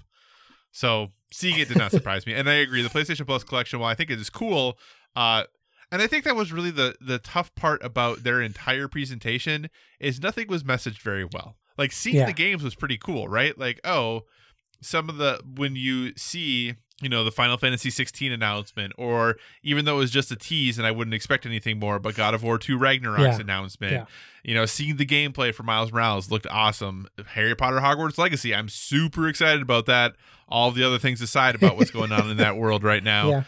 This is like, how often have I said, Josh, that I want a like full-fledged Harry Potter open world, like you make yourself. Yeah, we've been talking about the rumors of this game for 2 years. I know, and it's like the game that I want, right? So just from that standpoint, like, I thought they showed a lot of really cool stuff. Yeah, I've never been an Oddworld person, but I totally get why it was there. That Lorne Lanning has been a big part of like PlayStation from the beginning, as far as it just didn't look good. I don't think it looks great either. Like graphically, Five Nights at Freddy's, I think, is the weirdest one, though. Yeah, I didn't know that was still a thing. Apparently it is, but I agree with you. I knew what it was immediately, and I was like, why is this here? Yeah. The Devil May Cry 5 Special Edition, I wonder if that was a little bit of like, well, hey, you're putting this Resident Evil thing in there. Do you want to throw this other thing in there for us to, Let's say no. Don't do it. Maybe. Say no. I think the stuff for Devil May Cry 5 looked really cool. I like that they're doing all the stuff that they're doing for it. Yeah. But I don't know that it fit in this showcase. It didn't make sense to be here. Yeah, it could have been in any of the previous State of Plays or a future one. Right. Or a blog post, an announcement. Oh, yeah, blog post would have been perfect for that. Yeah. So or YouTube channel. But like I said, yeah, in general, I did enjoy most of the games and the things that they showed. That stuff I did like. But I think their messaging overall was pretty bad. I am someone obviously who is a fan of Sony. I don't know which order we want to tackle these things in. I guess we'll start with pre-orders. Well, let me say, go from there. Everything you said about the good games, I 100% agree with. Yeah. I didn't think I wanted Final Fantasy 16 until they showed me Final Fantasy Game of Thrones, and I was like, yes, I want this game. I know. And I want sweet, to play right? it, and it looks like they're using the Final Fantasy VII Remake combat engine, which was in, I think, 15, right? Which I didn't play. Mm-hmm. The God of War tease was really cool. Miles Morales looked great. Harry Potter, we've both been excited for this. Like, there was a lot of things I was excited for. Deathloop looked cool. It actually gave me more context as to what the game is. I agree. I thought Deathloop, I was like, oh, now I get it. Yeah. I thought Demon's Souls, I don't Demon know if I'm in on Souls, Demon's Souls, not for me, but I thought it it looks looked great. good. Yeah. So. Yeah. So I agree with you. So now let's talk about, what did you want to talk about first?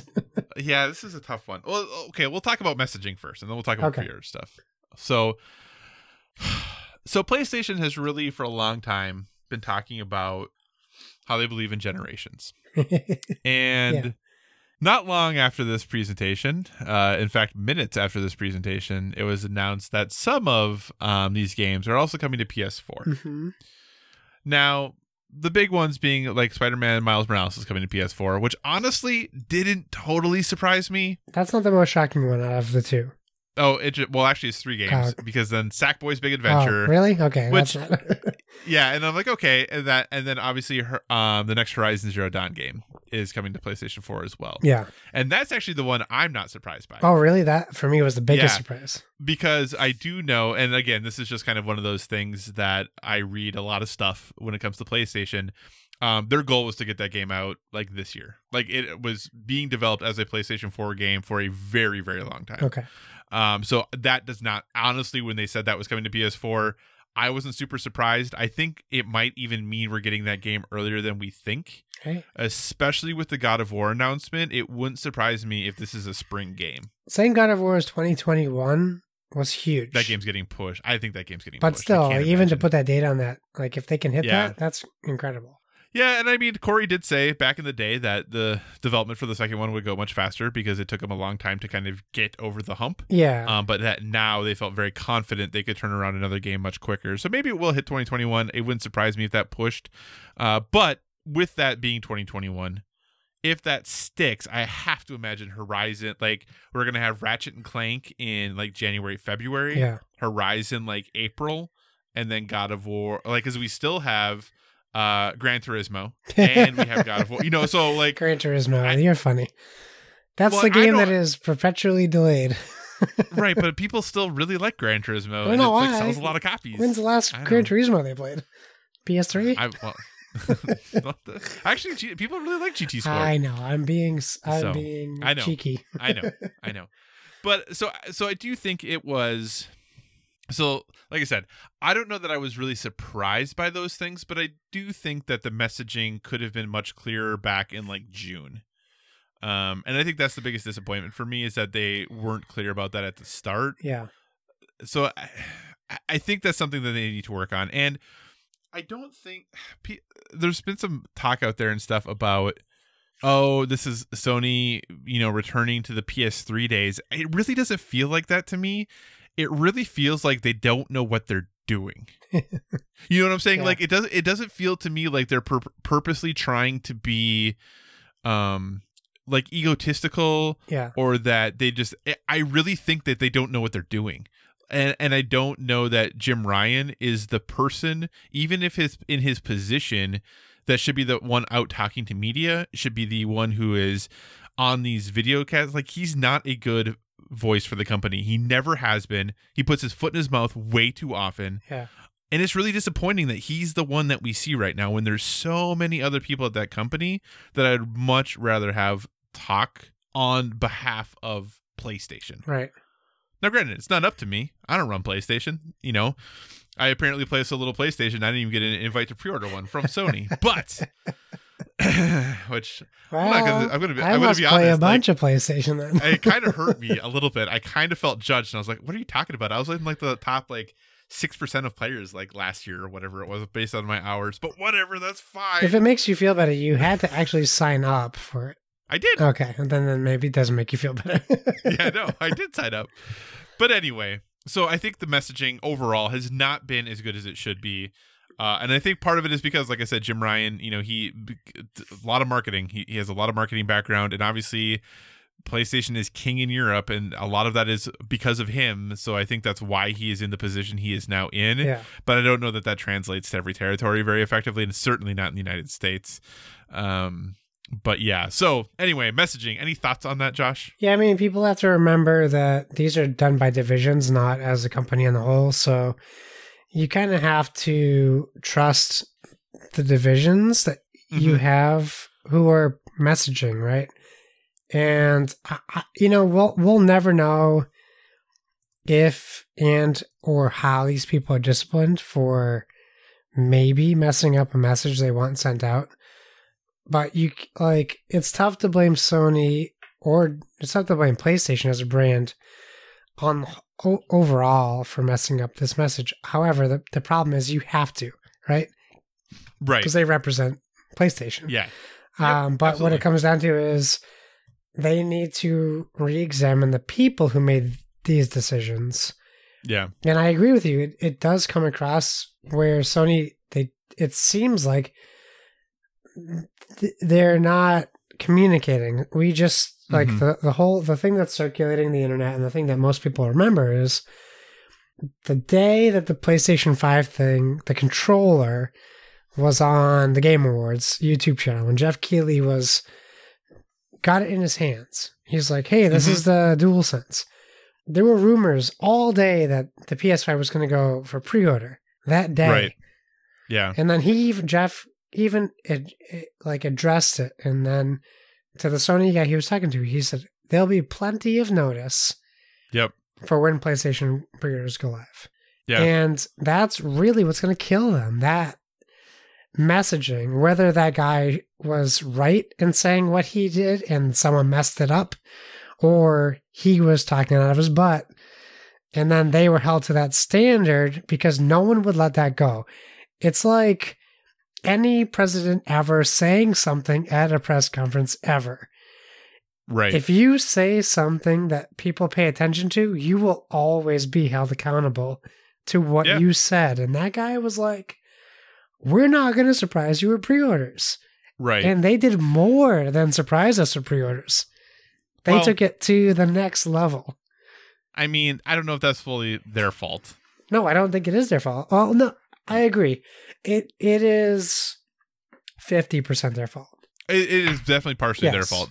I do genuinely here's me always giving like the benefit of the doubt. Like I try to most For the people. retail, there's messaging about when you can. There's legal messaging about when you can release a pre-order, which means Sony always knew when it was okay for pre-order. Period. Yeah. Okay, sure. Like I've also bought games like before I was supposed sure, to be able to. and those companies will get fined. In fact, at Best Buy, you wouldn't get a title for 5 weeks at the next new title from a company if you sold their game early. Right. I'm just saying it's happened.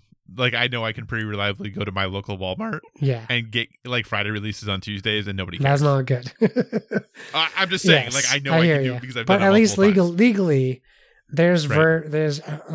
there's words, verbiage I want to say about what a Best Buy is able to put out from Sony. What I'm wondering though, and I think this is kind of where this all goes together, is that I am wondering, because it feels this way, and maybe it's not, maybe they just really don't know what they're doing. But I feel like they had planned to give that notice, and then we're like, hey, we see an opportunity to go first, so we're changing all of that. Sure. So suddenly it isn't, we're going to announce on X date and a pre-order is going to be available on Y date. It's now we're announcing on C date and pre-orders are on D. And the companies are like, well, we're just going to do whatever then, because like clearly you're not already holding your end of the thing. So what are you going to do to us? Right. So I do feel like maybe there was okay, we know the dates that Xbox is going. We're going to release our trailer on this day, and then we're going to have, say, pre-orders go live the next day. But that wasn't what the plan was. So back in June or July, like that really was the plan. They're like, no, we're going to give you plenty of notice. But then they're like, no, going first is more important.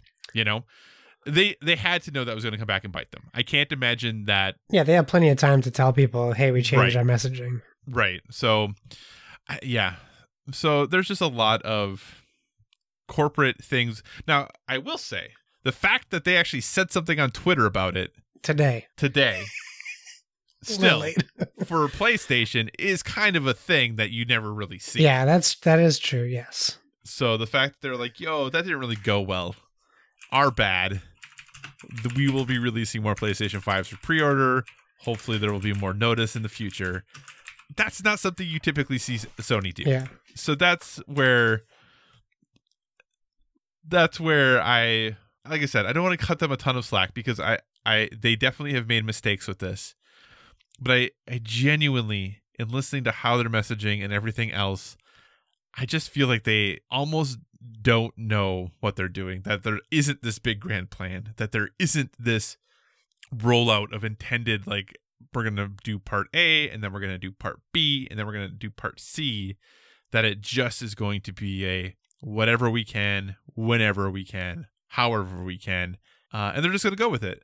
Part of me wants to cut them, again, more slack because COVID, everything is weird, but I don't think that makes up for the fact that they clearly have made some mistakes, and I think they have damaged their credibility with customers, and I think they deserve that damage based on what they've done. And they're going to have to do some work to regain that. Now, we're going to talk about pre-orders here in a second, but it is a bit disappointing that they just weren't clearer about all of these things from the very start, because I think that would have gone a long way to helping. Josh, do you want to hear, though, the main reason I am less upset, and I was never really upset, but why this whole Miles Morales on PS4 thing isn't a big deal to me? Yeah, of course. I mean, should I say no? No, I'm just saying. If you don't, that's fine. I mean, we're already at an hour and a half. Of course, podcast. I want to hear. So I have a friend who just recently started playing Spider-Man on PS4. And he is absolutely loving it. He's like, this game is so fun. It's so great. I love this world. I love the characters. Like, this is so awesome, blah, blah, blah, blah, blah. And then he goes, I heard that they're releasing a new one for PS5. And I was like, yeah, there's Miles Morales is coming out. He's like, man, maybe one day when I'm over at your house, you'll let me play it. And I was like, dude, that game's coming to PS4 as well. And he was like, oh, that is so awesome. I'm really excited that I'll actually be able to play it.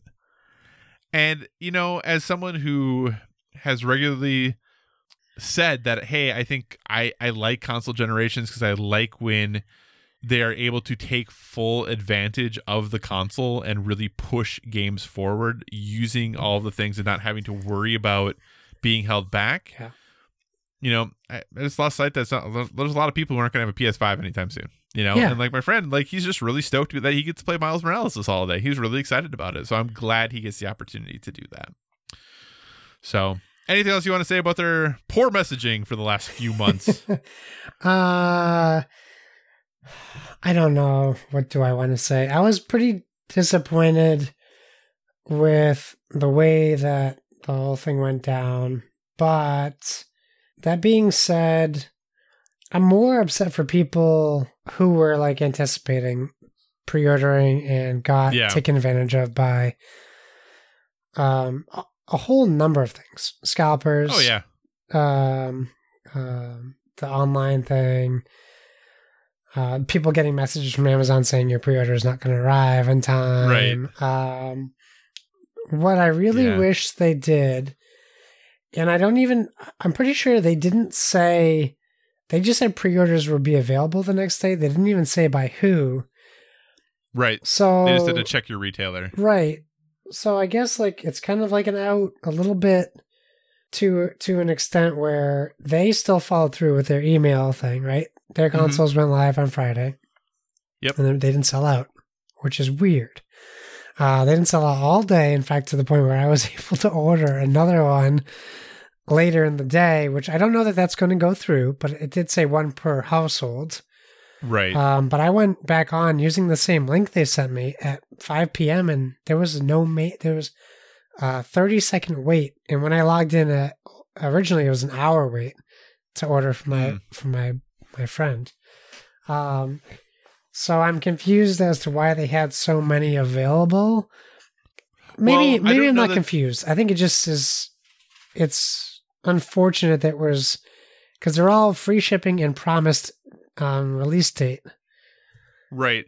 I don't know that they had, from my understanding of how the email is working directly through them, is like you get an email and it only is going to work for like X amount of time, and then they're going to send out additional emails. So if you don't order it within a certain amount of time, then they're going to be sending out additional emails to give other people the chance to order it. So it's not a so that's why in theory there could still be quote unquote more left, because like if I had gotten an email, well, I wouldn't have needed one because I had already pre-ordered one. So the one they sent me the email for would still just be sitting there. That's true. That could be why they had more available. Right. I don't know. I mean, I guess it really just comes down to, I wish they had better messaging, right? That's really what it all comes down to, I think. Yeah, they definitely dropped the ball. There's no doubts about that. But you have successfully ordered 2, right? Well, 1 for sure, maybe 2. I definitely got one for my best friend who was unable to get one. Mm-hmm. I had told him, I said, basically, like, right now I don't have the money to get one, so I will happily use my invite to get you one. And then after processing his order, I got the confirmation saying it wouldn't be charged until the thing shipped, and I was like crying to the heavens. And then I saw people posting on Twitter that the link was still active, so I tried my link again and it worked immediately. Right. So then I went ahead and I tried ordering the digital edition for myself, and it seemed to go through, and the address is different, so it seems to fit the one per household. But it does use my it's locked to my PSN ID, so really what I expect to happen is in November, I'm going to get an email saying, sorry, nice try. Right. Yeah, I'm kind of wondering if that's what's going to happen Which too. I because, expected. I know you couldn't, because I know you can't share those links because they are tied to your PSN IDs. Yes. So we'll see. I mean, as long as they keep my friend's order, which is what I'm more worried about. Yeah. So how I got my pre-order is actually, I feel a little bad about it, but it was actually I think your story is funny. So the presentation was at 3:00 on Wednesday, and I had to work. We were doing I was actually giving a presentation from 3 to 5, so I couldn't watch the presentation live. 5:00 rolls around. I'm like, well, I'm gonna work late, so I stayed at work and watched the presentation rather than driving home to see it. So I stayed at work, watched the presentation, and I hadn't read anything. I hadn't looked online. Hadn't done any other looking. So I watched the entire presentation. It's like 40 minutes, and I was like 5:40 or so. And then I go to the PlayStation Blog's website, and I'm reading through all the pre-order stuff. And it talks about how pre-orders will be available the next day. So I was like, okay. So I put a little calendar appointment on my calendar to like check in the morning again, right when I got to work, to see if like anything had opened up about when pre-orders would be available. So I pack all my stuff up. I'm walking out to my car. As I'm walking out to my car, I see a tweet from I think it was Jeff Keighley or someone who's like, "Hey, I heard some companies might go early. Just kind of be aware." And then I also saw something where someone had like printed their GameStop receipt saying, "Yep, I got my pre-order." And I was like, "Oh, that's kind of weird." But GameStop is on my way home from work. Yeah. So I was like, "Well, what the heck?" So on my way home, I just stopped at GameStop. I walked in, and there's kind of a lot of people in there. enough that the person working had to count because they have limits about how many people we can have in stores in our area. So she had to count to make sure like we weren't over the limit, and I was like the person who made it the limit.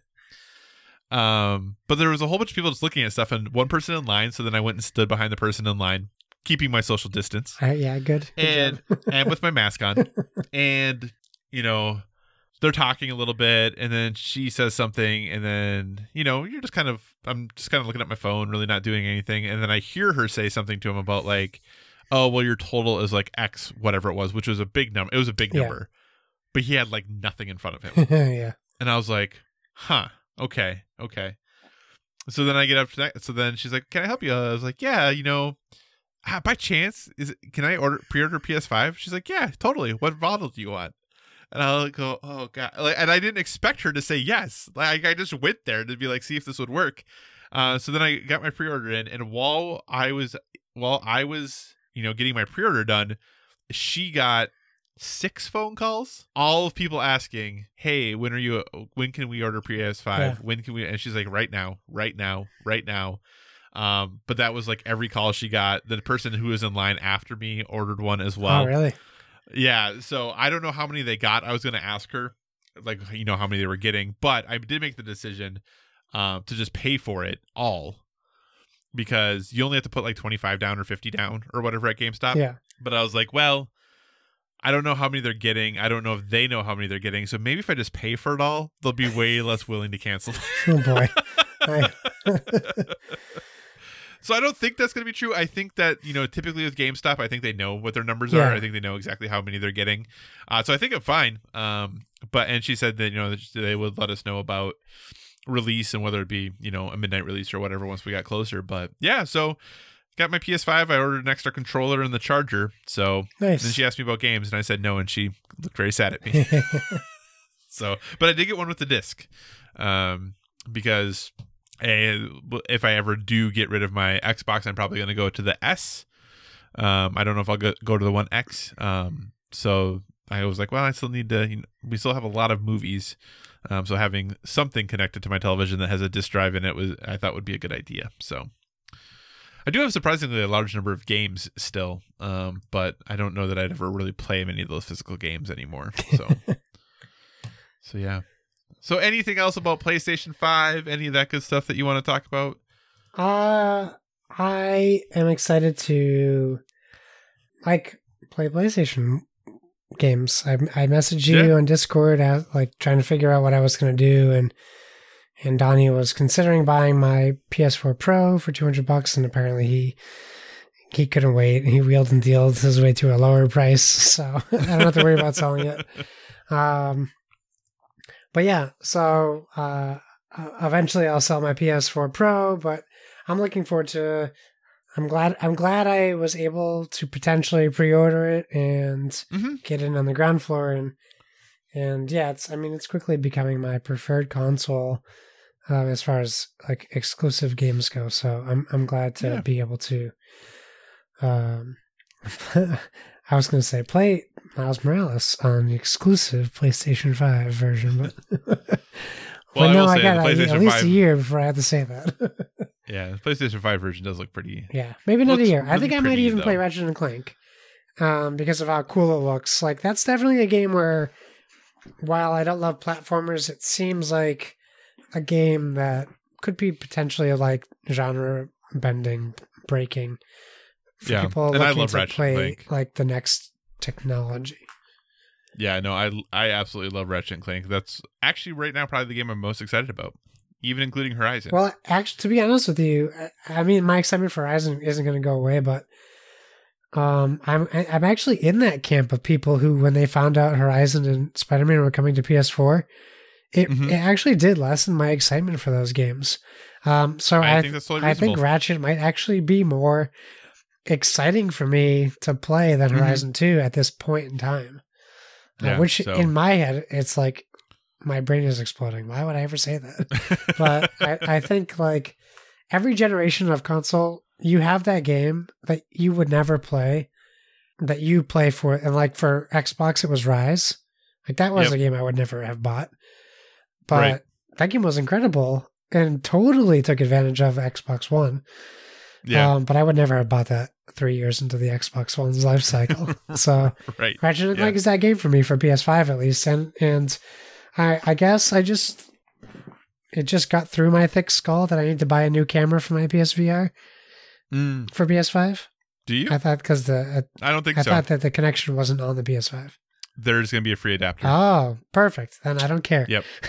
Yep. Great news, because I really want to they're gonna play send- the Playroom in VR if they offer it, because like that VR Playroom is Right. awesome on the current Yeah. VR. So Yeah. Nope. They're I'm gonna. excited They for said there will be a free adapter. They haven't said how we're gonna get them, but they did say there'd be a free adapter. cool. So cool. Yeah. And side note, there was a Nintendo Mini Direct There was. that actually had a lot of really cool games in it. I agree. So you should go check that out if you haven't. Listen to the Nintendo Shack. Yeah, listen to the Nintendo Shack. Listen to them chat about it. But there's a lot of cool stuff in it. And if you haven't, you should totally play Hades, because that game is the bomb diggity. All right, Josh, we do have actually a listener submitted question. I want to take us through it. Okay. Splig comes back finally. We've been desperate for questions. At Delicious on Twitter, he says, "Y'all getting Root Digital? I'm excited, even if only play versus AI. It's never fly with the wife, and don't have many gamer friends here, so this is the only way I can play. Tips? LOL." Now, I want to make it clear, because I read a listener's question verbatim, and I got in trouble because they're bad at English. I'm going to read your tweets how you spell them. So if you're going to tweet at us, just like I would expect you to expect of me, work on that grammar, everybody. Yeah, I mean, I'm excited to get Root Digital. Like, if you want to play, I will 100% play Root Digital with you, because it seems super cool, and I know that I don't have the people or the time to play it on the physical board, so I haven't bought it yet.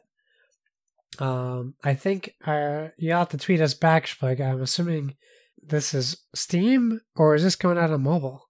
I think it's Steam / it's a Direwolf deal. I think it's kind of everything. Okay, Splig, tweet back at me and let me know what platform you're playing it on, and then I will. If it's mobile, I'll get it on my phone. If it's Steam, I'll get it on Steam, and we can play. As far as tips, I'm going to leave it to Kyle, because I know Kyle has played it physically, but are you also getting it digitally, Kyle? I'm considering getting it digitally. I haven't made my full decision on that yet, but it is definitely a possibility. Tips, I would say play with every different faction if you can. I don't know how they're going to do this with the digital version, but the physical version comes with recommended pairings. Because every faction plays so very differently.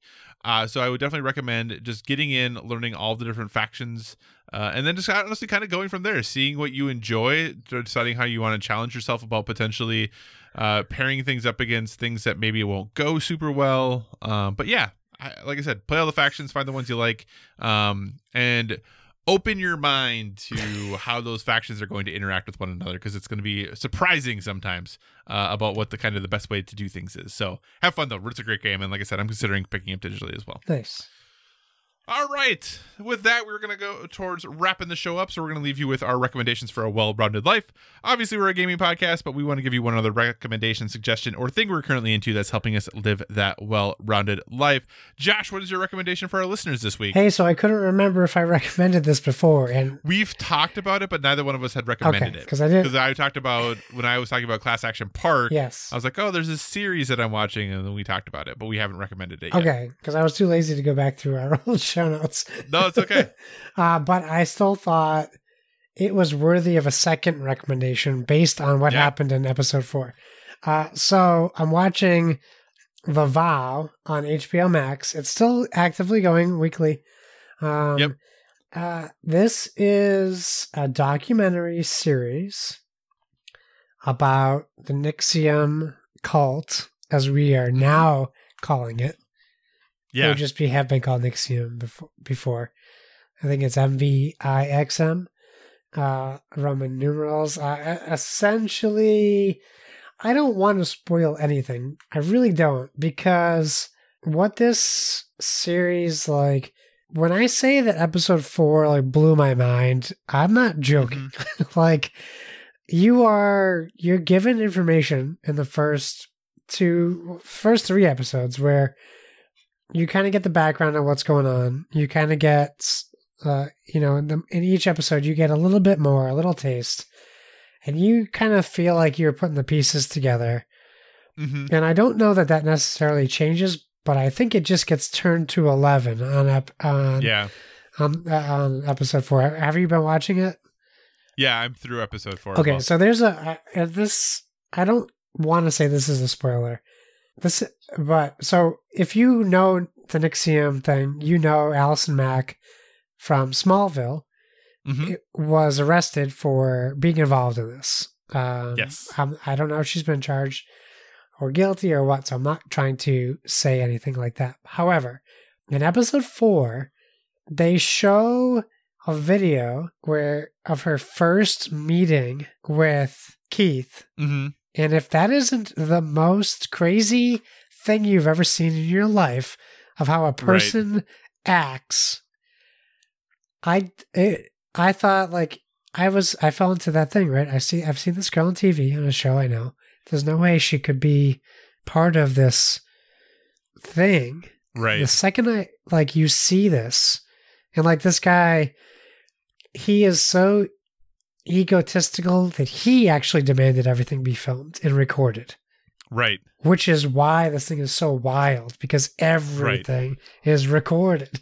And not only did he demand that everything gets filmed and recorded, but that just becomes a thing that everyone in this group does. Yep. So there's thousands of hours of just incriminating evidence.